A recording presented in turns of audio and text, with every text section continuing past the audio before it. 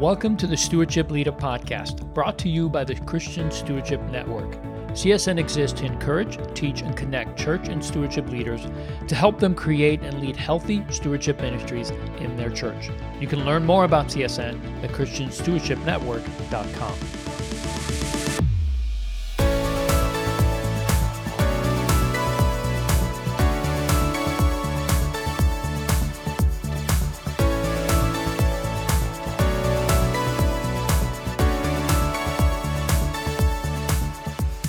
Well, hey, everybody. Welcome to Stewardship Leader. I'm your host, Leo Sabo. And on today's episode, I have David Thoroughman. He's the co-founder and CEO of MortarStone.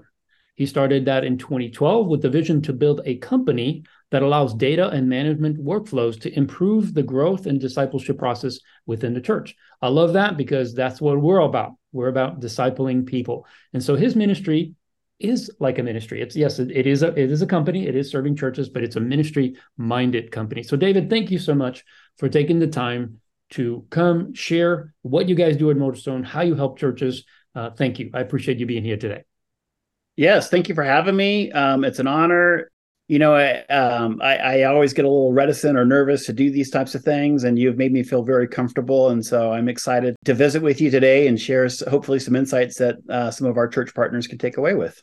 Oh, I'm sure you will. So let's start with you personally. What got you started? First of all, I know there's a story to MortarStone, how you got here, how you started the company, why you started the company, but talk about how you connected to this whole ministry of stewardship and generosity. What was the beginning of that? And then what led that into starting MortarStone?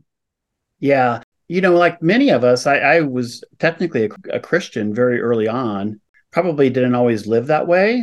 But really that at some level or at some point in my life, money really had a negative impact on me. And that really kind of refocused who I was in Christ. And so it was kind of through that journey from a career standpoint. I was in finance and in banking. And so it was through that journey that one of my pastors at my church, tapped me on the shoulder and said, "Hey, would you kind of help out in our stewardship ministry?" And I'm like, what does that even mean? And so that became a journey of becoming a Crown Money Map coach, kind of really helping people think through money through a biblical lens, really not placing their identity in money. And that's one of the shortcomings that I had, as kind of the pursuit of it. But yeah, that was my journey. And then that furthered into me being a layperson at our church here in Reno, Nevada, where I helped with a capital campaign and then started to get immersed in some reporting. And then really I had a calling on my life by way of Bob Buford's Halftime. So, I was fortunate enough to be able to kind of pivot from a career that I had for many years that, was at some level not really fulfilling. So I had the opportunity to kind of look at some other opportunities, ways to kind of use my skill set to advance the kingdom, and MortarStone is really the output of that. Yeah, I know. I'm familiar with Bob Buford's From Success to Significance. I love that God used that in your life to pivot you to this. So talk about, at least spend a few minutes providing an overview of who MortarStone is. What do you guys do? Yeah. So like you said, about 12, 13 years ago, we started the company. Really, our heart was to see churches managed by fact and not intuition. In other words, how do we really start to drive our strategy, the back office pieces of it? How do we start to drive our strategy with data? How could we start to say, hey, why are we not able to assimilate first-time givers to becoming second-time givers? Or why do we have the back door wide open? That was really some of the premise behind MortarStone, is to say, hey, we need to be able to surface a cohesive set of dashboards that churches can look at and then start to manage to. And so for about 8-9 years, that was fine. But then we really ran into a problem, whereas the churches kept tapping us on the shoulder and saying, I see the data, what do I do with it? And so when you think about this, Leo, there's two pieces of our software. It's really managing people and then looking at the dollars. And so the dollar piece is really one of the felt needs that the church kept asking us about, is how do we grow giving? How do we grow giving? And so that was really where we said, hey, there's probably some things that we can do to really accelerate generosity. And so about 3 years ago, we kind of went from not only a software company, but also a coaching company to say, hey, this is where we think we can add value with this data to grow generosity. And so that becomes a function of really how do we start to create, ministries to those who have managed well, stewarded well, but then how do they start to deploy those resources for the kingdom? And that is really our big impact that we think we're starting to have and starting to see with our church partners is how do we start to move the needle around the generosity piece? So the short answer is we are a software company. I would say we're more generosity software than analytics software. And then I would say there's a big piece of us who really can help you with strategy to engage that data to grow generosity. Yeah, I love that, data is important. We here at CSN focus on it quite a bit because we're trying to help churches understand what's really happening with their people. So data is very important to help point the church at least into a direction to make hopefully some good assumptions and some plans, and then eventually strategy on how do we address this? If people are giving, not giving, are we really stewarding the responsibility we have to disciple people at the best level that we can? And data can really help that. So I love that you've started MortarStone for that reason. And I remember, we connected many, many years ago. You've been connected with CSN for many years. And I know that the heart behind it was always to help stewardship pastors and church leaders understand how to maximize this information, that the data actually tells the story. But I know that you have a passion to, again, grow generosity, something you talked about. Talk about the passion and the heart of your ministry. I think that'll help people really understand where you're coming from. When we think about pastors, church leadership, what do they need to know about stewardship ministry, helping people get on a budget, get out of debt? That's all really, really, really important. But where I really start to get passionate or heartfelt is around kind of the two bookends of a stewardship and generosity ministry. I would say the left end is, hey, how do we get people on a budget? How do we start to get them to prioritize God in that budget and start to get healthy financially, get out of debt, so to speak? Yeah. That's one end of the ministry. The other half of that is how do we really help people live generously, assuming they've stewarded well, right? And so that really becomes the heart where I sit, where I really have the big draw or passion for me, because the draw for money or the love for money is what caused me so many headaches in my life. And if I can help people avoid some of those pitfalls by having the church disciple in this area, not necessarily about the budgeting pieces of it, but those who have demonstrated the ability to steward and manage well, how do we take the spotlight off of growing a person's balance sheet, and how do we start to really put the emphasis on deploying that more in the image of God? And so that's really where my passion is there's people in the church who probably have the label generous, and by no means they're not generous. And so how do we start to come alongside those guys and really start to understand the biblical pieces of what the Bible says about money? How do you enjoy your money? And there's clear scripture for that. And so that's really the thing that drives me is my passion to come alongside church leaders who can then disciple people like me, lay leader. That's one thing, Leo, that I've never had the benefit of. I've never been on staff at a church. And so I've always been that kind of high capacity lay person in the church who was leading small groups, volunteering to, set up a portable campus, always been that high involved lay person, but I've never had the benefit of being on staff. And so my heart, my desire, my passion is really to come alongside church leadership, church pastors, and to really kind of speak into their lives as it relates to how people like me in their seats really need to have a focused ministry to really kind of move the ball in this area. Yeah. I just love what you just said, David, because there are people in every church that are like you. You've built a successful life, so to speak, have amassed a certain amount of wealth, and then you recognize that money isn't always, it can be a very dangerous thing, right? It can lead us in the wrong way. And of course, thankfully, God brought that into focus. You began to see stewardship and how to manage that well. And then you're in a church, and if there's someone there that could guide and help you to develop and to continue to grow, then you maximize your ability to have an impact. And so I hear your heart. You want to do the same thing. You want to help churches see someone like you in a church and say, okay, how do we come alongside that person and help them maximize everything God wants them to do? So I love that. Thank you so much for sharing that, because that's our heart as well. We do recognize that there are different people at different stages, and sometimes people need budget help. Sometimes they need to get out of debt. But if we're doing a good job consistently, some of those people will graduate and continue to grow and grow wealth. And eventually we'll have the resources that, if they're not guided and taught and trained and discipled, could actually wreck them. If they're not taught God's perspective, it could be a bad thing. So I just love what you just shared about that, because pastors need to understand that that's a reality of many of the people in their churches. The other thing is that stewardship, generosity, and giving all have distinct definitions. Yet oftentimes they are bucketed as such that they lose their meaning, right? We kind of interchangeably use them, and at least in a church circle, it seems like they're all kind of the same thing. And now at CSN, we teach all three are distinct topic and strategies. So tell me how best you could support churches in this area. Yeah, well, for starters, I think our software does a fantastic job of highlighting the giving composition within the church. Okay. And I would submit to you, some of our audience, some of the people listening might not have access to household level giving, but let me just give you kind of a cool fact here, or a sad fact, however you want to look at it.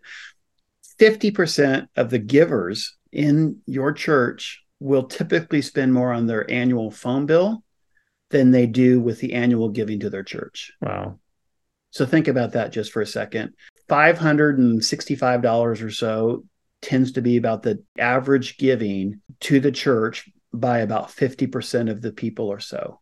Wow. Keep in mind, you have another large swath in the church that's not even giving, so they're not even on our radar. So we're just talking about those that give.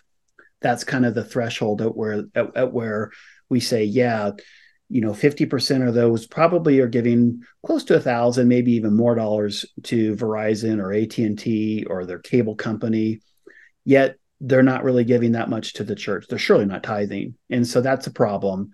Mm-hmm. And we want to put the spotlight on that really, really, really, really bright. Mm-hmm. And so that's kind of the first part, is understanding the composition of your giving. That's something that we can do really well. We also have a very cool scoring solution. And so when you think about scoring or a velocity score of your givers, we can start to build some benchmarks around other church ministries, similar size, to show church leaders where they might sit as it relates to a comparison, if you will. Now, I would caution comparing yourself. Leo, I know you spent lots of time at a very affluent church in the Fort Worth area. There's not a lot of churches like that church, Gateway, right, where mm-hmm. they have that much blessing from their givers, a lot of giving, right? So yeah. I caution people against benchmarking themselves against other churches. But at the end of the day, it becomes kind of a statistic to say, yeah, we are either leading the pack or we're lagging the pack. What should we be doing? Right. And so that's really the heart behind that. So lots of good stuff in the software that can help you understand that. But then what are we going to do with the strategy component? And that really is the heart behind where I say it's a ministry. So yes, we're a vendor, we're a software vendor, but we're also a partner as it relates to how we want to work with you, the church, to move the needle in this area of giving. And so that's kind of the two pieces where I think MortarStone can really help CSN, their members, the people in the stewardship ministry. We really gravitate towards it through, like I said, a managed by fact strategy. But then the other piece of that is we are really rooted in the discipleship pieces of how to grow generous disciples. Yeah, that's so good, because this is why we're partners, is that you're not just selling a software, you're focused on what we're focused on, which is discipleship. But again, data and everything that you guys provide is helping to measure that, to see how are we doing. Right. If a church is not looking at that, then they have no idea whether people are being generous, if they're not, if they're being discipled in that area, if they're actually growing in their giving. So it's an important aspect of our life. It's not that we're always focused on money, but money does tell a story. It's not the only thing, but it's an important one.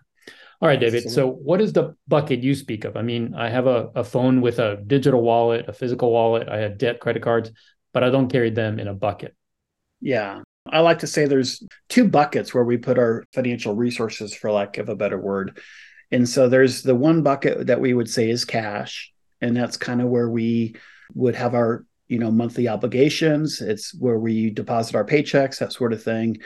And then there's another bucket, which is where we have what I would say is non-cash assets. That might be our stock or investments. It might be our real estate holdings, our house that we reside in. Mm-hmm. That's an asset.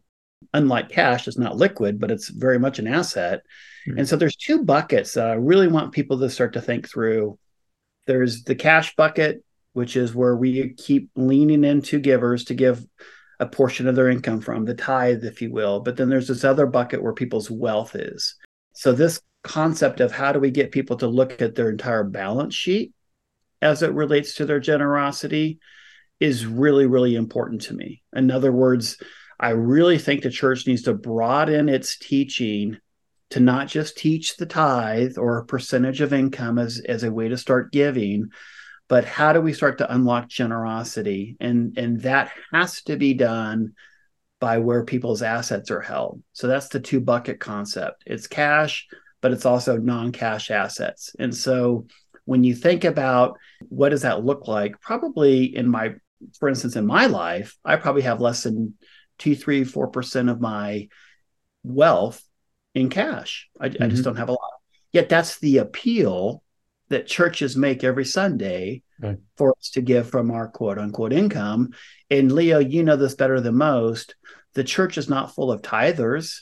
There's a small percentage of people that might tithe, but the vast majority of them don't. Yet that's the appeal we keep making, on a weekend service. And so how do we then start to teach people that, hey, when you are doing your giving or living generously, how do we start to live generously with the big bucket of assets that we manage for him? That is really where I think the greatest opportunity for the church to not only disciple their people, but then unlock generosity by teaching people some of our, peers, our para-ministries, our non-faith nonprofits. Why are they going after these major gifts? They're getting them, yet the church is not. And that I struggle with that.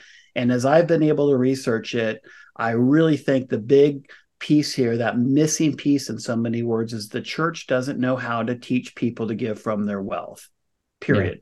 Yeah, and I agree with you. I think it's such a huge missed opportunity because when, like you said, if we're just talking about the available cash flow that people have, then that's a very small number.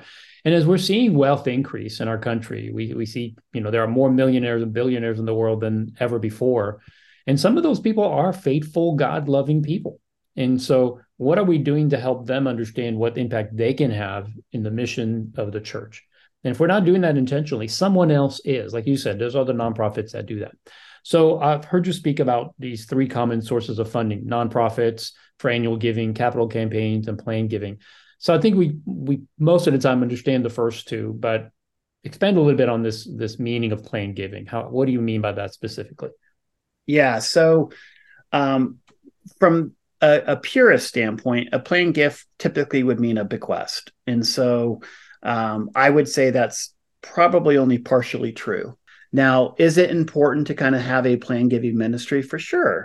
But I think we would frame this around a legacy impact ministry. In other words, how can we start to get people to think about their wealth when they're doing their giving?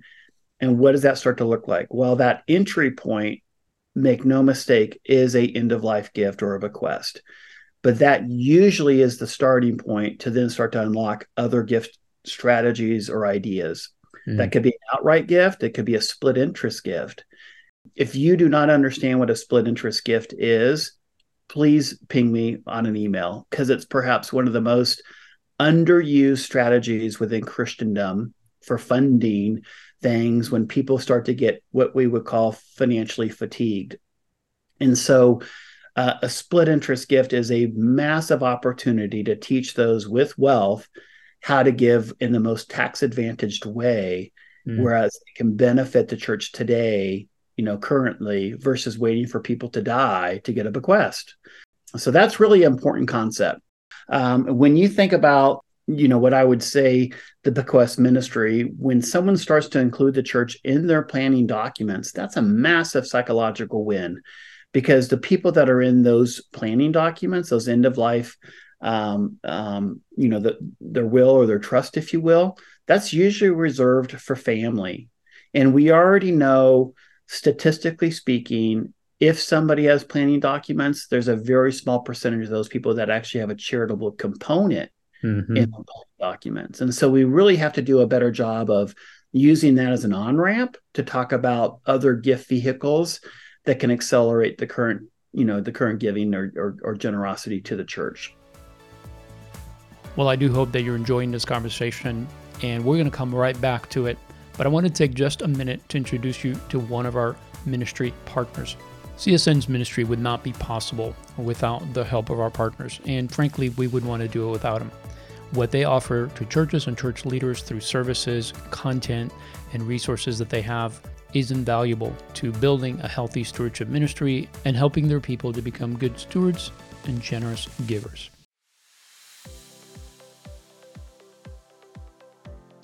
This episode of the Stewardship Leader podcast is sponsored by Simple Donation. Simple Donation exists to make people in churches and faith-based organizations happy by creating world-class software. We focus exclusively on churches using Rock RMS and have deep expertise in Rock. We partner with Rock churches to leverage signals that can be used to aid in discipleship. This includes building out custom reports, workflows, and connection requests in Rock. In addition, with Simple Donation, you get uncommon service and a single vendor for all things payments. To learn more about Simple Donation, visit simpledonation.com. So the third leg, when we talk about annual giving, capital campaigns, plan giving should round out not only a bequest, but an outright gift of asset, maybe an endowing of various ministry. Again, not a huge fan of endowments, but I understand their purpose. As well as a life income gift, which might be a split interest of nature. And so it basically becomes down to, this is the journey we want for all of our people to start to consider: end of life, outright, and split interest. Yeah. You're touching on a subject that's really, really important, because what we're actually asking people is give out of your cash, which is, again, just a small percentage of what you actually have. And then there's nothing until the day you die. And then we're expecting them to leave, again, a small percentage at best, 5-10%. Usually it's the highest that people leave in an estate plan, if they even leave a gift. So it's almost like going from the kiddie pool to the deep end. People aren't going to go from being somewhat generous to extremely generous in one swoop. Whereas what you're talking about is really a development, again, not using fancy terms, but basically discipling people through a process that if God has given them excessive wealth, more than they'll ever spend, certainly they will leave their families well off. But while they're living, if they could be giving that away and save taxes and do it strategically, something they already have a desire to do, then really it's up to the church to look and say, how can we encourage people who already have a charitable mindset and a desire to support the church and support the ministry of the kingdom? How do we help them to do that? And it sounds like you guys are way more than a data company here. So share more about that, because I think it's important for people to understand what you mean by this way of giving. Yeah. So I would say, that third piece of the puzzle, the plan giving piece, by the way, for definition purposes, we would define a plan gift as any gift that requires a third party to make. That third party could be a family lawyer. It could be a CPA, it could be a financial advisor, but there's usually a third party in that discussion that says this is a low cost basis asset that you don't need Mr. or Mrs. Jones. Why don't you consider giving it and taking the tax deduction to the church? That's really what that conversation starts to look like. So a plan gift is not spontaneous. It does take some time to nurture. And really what that process looks like, and I hate to say this, I'm just going to say it anyway, and we've heard it repeated so many times, it's not what we want from you, but for you, right? And so this becomes a function of what do we want for people in this area of their life? And it really boils down to three things. We want you to have a generosity plan. Most people in life have plans, from shopping list for dinners to vacations to retirement, but they rarely have a plan with, how do I live generous with what I'm stewarding, I'm managing, right? So we have to be intentional with helping people think through that generosity plan. Otherwise, they won't live generously. The second piece of that, and really this starts to ground it out, is really helping our people think through both security and contentment, which are, again, rooted in discipleship, because no one's going to be generous if they keep elevating their lifestyle. They can't, right? Right. Moreover, they're not going to be generous if they're placing their faith, their trust, for lack of a better word, in money. It's like, oh, I can't give this away. I might need it. That's kind of what we're taught from a secular perspective, right? And so security, contentment are kind of the next conversation. And then that third piece is the de facto is the heirs get everything. And why is that? And it doesn't necessarily need to be that way. And it isn't if we can have that conversation to say, hey, giving your heirs a ton of money, is that going to help them or hurt them? Right? Yep. Good question. I know if something were to happen to my wife, Melissa, and I, and my daughter got a windfall of money she's 16, but let's assume she got it when she turned 21. That wouldn't help her. Can some of it help her? Of course. But my Lord, she needs to carve her own way. And I would even hearken back to a quote Buffett or Bill Gates said, I want to help my kids with enough money they feel empowered to do something, but not so much money that they do nothing. Yeah. And that's really something we should be thinking through as Christian parents who are going to be transferring a massive amount of wealth. Are we really just going to drop a ton of money in people's laps? And is it going to help them or destroy them? And that's kind of that third question we want our people to kind of wrestle through and think about. Because when they can start to address those three things, a generosity plan, security and contentment, and how much do they want to enrich their heirs by, then they can start to live generously with what they were managing. And statistically speaking, Leo, people's wealth starts to grow exponentially when they go north of 65 years old, as they are savers. They don't know how to spend it. In fact, case in point, even the IRS says, hey, we're going to make you take a distribution so that this money just doesn't get taxed because we want to tax it now. So even our IRS is tuned into the fact that people's wealth just continues to blow up. It's no different than the parable in Luke 12 to the barn builder. It's like, how are we any different if our balance sheet continues to grow and expand and we're not doing anything to deploy it? Are we any better than that? I don't think we are. And I think that's a needed conversation with a lot of our people in the church. Yeah. I mean, when that story was told, it says that God said, you fool, fool, because you built all this and you were not generous toward God. And that's that's why we're so both passionate about this, because our desire is not to just have people give for no reason. We want them to understand that it is God's part and plan for them to have an impact with what God entrusts to them, right? God doesn't give us something for no reason. And so in the same way, if we're helping people to understand and be able to hear God in this area, but then give them the practical ways that they can live that out, then having a generous plan will help them to accomplish the things God wants them to do, and not entrusted to their heirs who may or may not feel the same way. You could leave an endowment, you could leave all kinds of things for your kids to manage, but if they don't have a generous heart, how likely are they not only to not do it, or if they do it, will they actually do what you would have wanted? Or will they make decisions based on just, I guess I'll just have to do this, so I'll just give it away, but not be a good steward of it? So it's so important that we take charge of it. I tell people, when I used to do a lot of counseling, as you have done as a money ad coach, we were both that back in the 2000s. And we used to meet with people and help them to understand that they had a responsibility. And sometimes they just wanted to abdicate that responsibility. You do it. You tell me how to do it, or you tell me how to manage it. I would say, look, I am not in charge of your money. When you stand before God, you can't say, well, Leo told me to do. No, it's not going to work.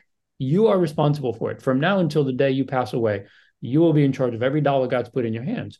And so we have a personal responsibility. But as church leaders and as ministry leaders, we need to share the knowledge and the tools that we have with people so that they can easily use those to accomplish what God has given them to do.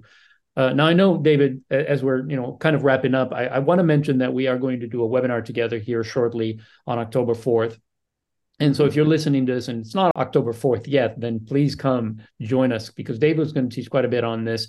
Why don't you give us a little bit of of an overview or a peek of what will you talk about and what will people learn as they tune in? Yeah, I'm super excited about this webinar because it will be one of the first ones that we've done on this topic. And so we're kind of moving past that data discussion and really starting to want to exercise some of our thought leadership around this piece of the ministry. But for most churches, we think there's a missing ministry. And I know this because it's evident in the data. Mm-hmm. In other words, this is not an opinion that no, we need to do this. No, this is actually grounded in fact. And when I say that, it's grounded in fact because we can look at over 1 million 990s from non-faith nonprofits and start to glean how they are funded, and then start to see the parallels to our side of the fence, the church side of the fence. And so unequivocally, there's a missing ministry. And so I'm going to say something now that might sound a bit off-putting, and it's not intended to be. But if I were to ask you, Leo, tell me about some of the ministries in the church that you belong to, top of mind, what would they be? Youth ministry, young adults, recovery ministry, the ministry of worship and arts. That's usually, when I pose that question to people, that's usually what they say, right? Unequivocally, those are the ministries, right? And so there's probably another dozen or so that we could list. But the one ministry that I think is missing is the ministry to the wealthy. And I think when I said it that way, if I were to say, hey, I'm a pastor to the youth or to young adults, no one would find fault with that. But if someone would say, David, what do you do? Well, I'm a pastor to the wealthy. They'd probably look at me, they'd probably cough, they'd probably say, what does that even mean? And how is that even biblical, right? But yet I can clearly point to the biblical teaching in 1 Timothy 6:17 through 19, whereas Paul is teaching Timothy, there is a distinct ministry to the wealthy that you need to be aware of and stay, get in tune to. And it's not so that those people can give more to the church. It's rather pointed towards how can these people be enjoying their wealth that God's entrusted to them, right? So we're really going to do a deep dive in those verses on that webinar to say, okay, what does it look like to start to build a ministry to the wealthy? And if I could just round this out a little bit, because I know it's kind of harsh, if you will. I mean, pastor to the wealthy. It's like, I hope no one puts that on their business card, right? But if I could round that out, I would just say there is a missing ministry to those who have abundance. They have managed well. They've controlled their spending. They've figured out how to manage well. They've controlled, elevating their lifestyle. So as a consequence, they have more than they need. And that would really be the definition for this ministry is how do we help people who have an abundance to live and give generously with what they steward for him? And that's really the basis behind this webinar. Yeah, I love it because you said something that I want to make sure people understand it. I understand what you mean by it, but if I don't do a good job of explaining it, then please help me. But you said that you want to help these people enjoy their wealth. Is that what you said? Yeah. In that scripture, there's specific strategies that Paul is teaching to of how do we help people enjoy their wealth. Right. And here's the kind of fast forward to the end game. The topic, it doesn't mean give to the church. And that should be very freeing for us as stewardship or generosity leaders to say, oh, you mean I don't have to go out and make an appeal? I don't have to, quote, be a fundraiser? Of course not.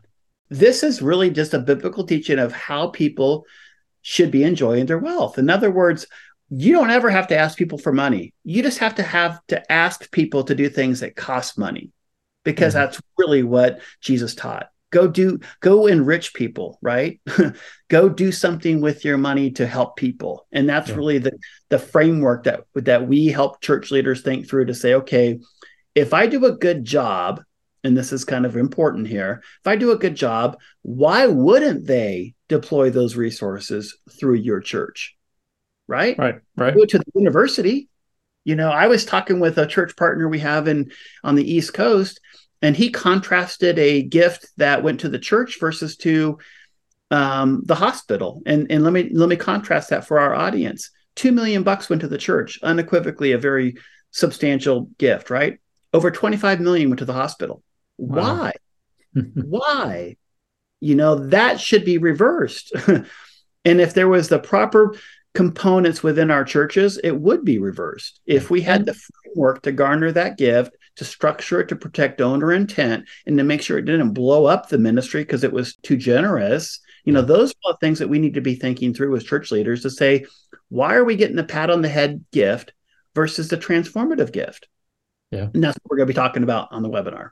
I look forward to that. I think I just love the way you phrase that, though, because I think in the church, we typically try to ignore the wealthy, and pastors usually do this for multiple reasons. They seem to be successful in that way where pastors have never been trained in finances, so they feel a little bit of odds to that relationship. They feel like they don't understand the wealthy, and the wealthy don't understand the pastor because the pastors are spiritual. So there's like that natural barrier that I think can be easily torn down. But the fact that you said that our job is to help them enjoy their wealth, by that you mean the real joy of wealth is not just the stuff that we can buy. It's the stuff that we can do with it that changes lives, that impacts the kingdom of God. And it never loses the investment because it's eternal. And that's what we're really giving up on. We're giving up on helping people who God has resourced with extra wealth for the purpose of doing something that God cares about and they care about. And yet we're not helping them to do that. And that's a shame. Yeah, absolutely. Well, in closing, David, thank you so much for everything you've shared so far. I do look forward to the webinar. And again, if you guys are listening, please join us for that webinar on October 4th. But in closing, what would you like to share as a kind of a parting thought? What is this something that we haven't covered that you'd like to talk about? I really think there's an important distinction in this ministry where some people start to recoil because they think, oh, I don't want to be a fundraiser, right? And I would say you're not a fundraiser. You are a faith raiser. If this is done correctly, you're raising the water level on someone's faith to be able to then start to give generously. Now, having said that, I do not have any problem with fundraising for Jesus, or for fundraising for God's local church. And this is why if I had that position or title, I would not shy away from it, because I don't think there's a better place to put our resources than the local church. It's the hope of the world. As flawed as it is, and we talked about that on the front end of this webinar, it's like, yeah, there's no perfect church. Of course not. They're led by imperfect people, but it is the hope of the world. It is the chosen vehicle that God ordained to share the love of his son and a plan of salvation through his son, Jesus Christ. And I think that's very important that church is resourced well to be there. Malachi 3:10, we usually hear that scripture taught around test me in this. And I would say there is a storehouse principle in that scripture, whereas the church should be viewed as forward-thinking enough to start creating a storehouse for a famine. And I just want to say that's a very important principle in my life is we don't need to fund outside public charities. We need to fund and resource the local church, create that storehouse. So that's probably the first thing. Hey, we're not going to talk about fundraising. We're going to talk about faith raising and how that can really work. And then that other topic that we really want to ground is giving from wealth or non-cash assets. How do we help people give in the most tax-advantaged way, developing a pipeline of major current gifts for the church? And so I wouldn't say we're going to lean heavily into the why. We're going to lean more into the how. In other words, we know why we should be giving. That's fundamental to everything. But the how to give really becomes the constructs to how we help church leaders start to build out what we call the legacy impact ministry, those who have managed well, and then how do they start to deploy major gifts of non-cash assets to the church through the church. And that's really what that October 4th webinar is going to focus on. Well, I look forward to it. I think many people will benefit from that. Thank you so much, David, first for your passion in this area, for the works that you guys have done, not just as a data analytic company and helping churches with these tools that are so vital to understanding and putting a strategy together on how to help disciple people in this area. But more importantly, what you guys have started about 3 years ago, which is this non-cash giving. And you're right, it's a huge missed opportunity that church really needs to be educated on. So thank you for taking the lead on that. I look forward to that conversation when we go into that webinar and learning from you. Again, thanks for your time. So appreciate you for joining me today on this podcast. Thank you, Leo, for hosting me, and I look forward to seeing you on October 4th. Awesome. And thank you for joining us for this episode of Stewardship Leader. If you enjoyed it and found it valuable, please share it with someone you think would also find it valuable. If you've not yet subscribed to our podcast or left us a review, please do so. This will ensure you're automatically receiving the latest content we produce and will also help others to find this valuable podcast. If you want to know more about CSN and how we can help you and your church create a culture of good stewardship and generosity, go to our website, christianstewardshipnetwork.com. If you want to learn more about David and what they're doing at MortarStone, go to MortarStone.com. They have a wealth of content and information to help you understand this area of ministry. And of course, join us for that webinar. Again, thank you for joining us. We look forward to seeing you next time on Stewardship Leader.